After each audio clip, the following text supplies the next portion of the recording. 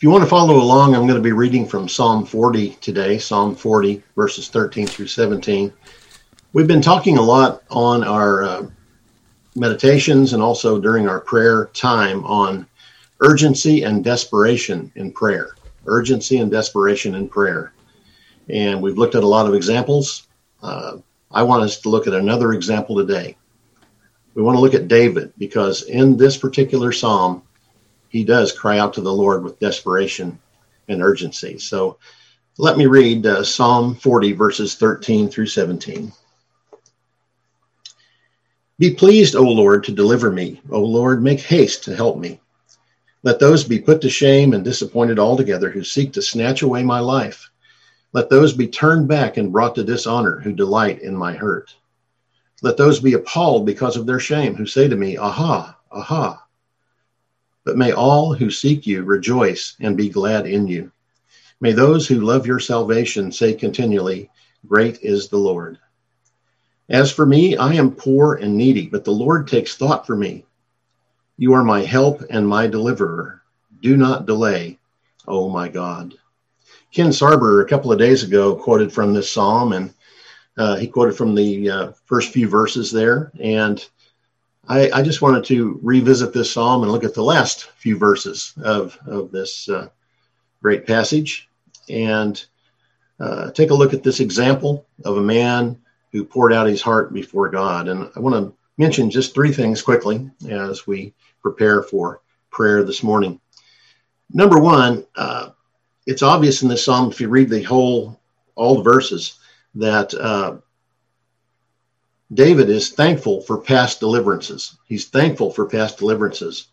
But the key here is he is not resting on the past. He is not resting on what God has done for him in the past. Now, he's worshiping God for that. He is rejoicing in God. But we see here toward the end of the psalm that he is begging for more deliverance. He's begging for deliverance from his enemies. He's begging for deliverance from the world, the flesh, and the devil, and his own sin. And I don't think he's doing this in a lethargic way. Do you really see those words in verse 13 and verse 17 where he says, make haste to help me, do not delay? Is he saying that like you would if you're sitting in your recliner and just talking to somebody across the room from you? No, I see him with his face on the ground in agony, crying out to God, saying, make haste to help me. Do not delay. And that's a great lesson for us. We have all had past deliverances every day, basically, some great and some small. But we do not rest on that. We need to press on and continue begging God with urgency and desperation. So that's the first thing. Number two, when God does give revival and awakening, and we all believe that he's going to do that at some point, our urgency and desperation must not stop there. It's just the beginning, isn't it? If awakening and revival come and many, many people come into the churches, our prayers, our perseverance, our importunity needs to increase. The work is just beginning. We have an influx of people into the church, and there's a lot to be done. I was visiting with a friend of mine a few years back, and he's a great godly man. I would not be critical of this man, but he said something about revival that really surprised me. And as we were talking about revival, asked him what he thought of it, and he said, I really don't want revival and awakening. And I asked him why, and he said, because our churches are not big enough to hold all the people that will come into the churches. We don't have enough believers now to go out and equip and disciple those new believers who are coming into the church. Well, he was a very practical man, but also a man of faith. And I think here his logic and practical application of things kind of won out over his faith in a God who not only can send the revival, but he can equip us and strengthen us to be able to meet the need for those who are longing to grow in Christ and for those who need a place to be.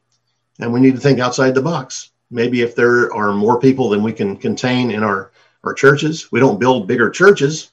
Maybe we look at house churches, at least for a while until things build up. And as far as making room for these people, maybe we go into the open air like they did many years ago, especially during revivals or building up to revivals, and preach the word and worship outdoors.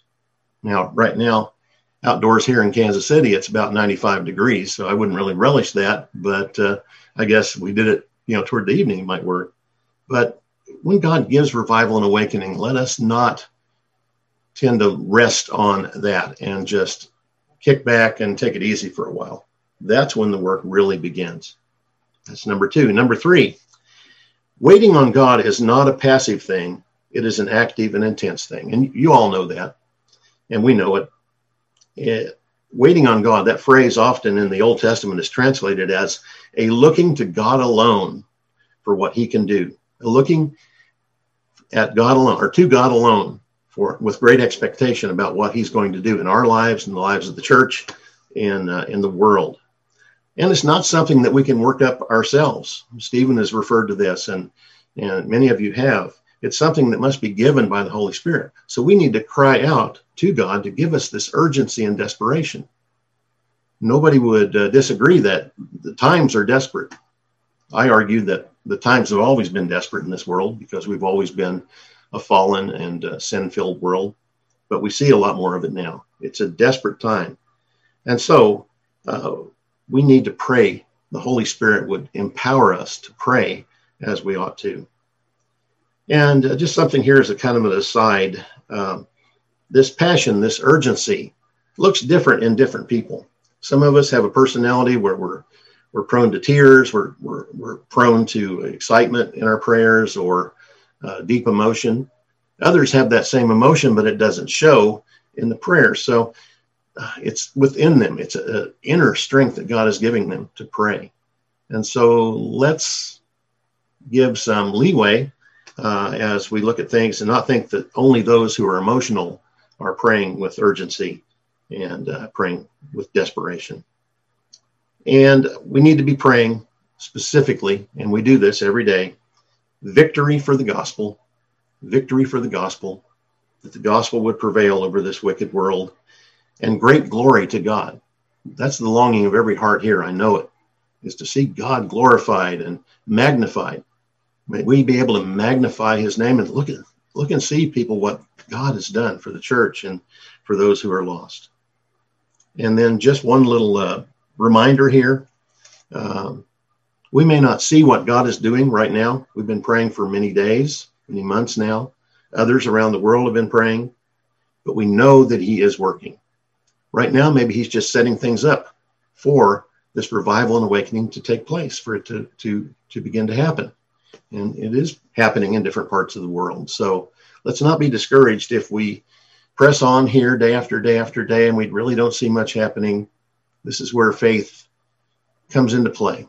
We pray because we believe that God is mighty and his will is going to be done. The kingdom will come on earth as it is in heaven. So let's thank him for that.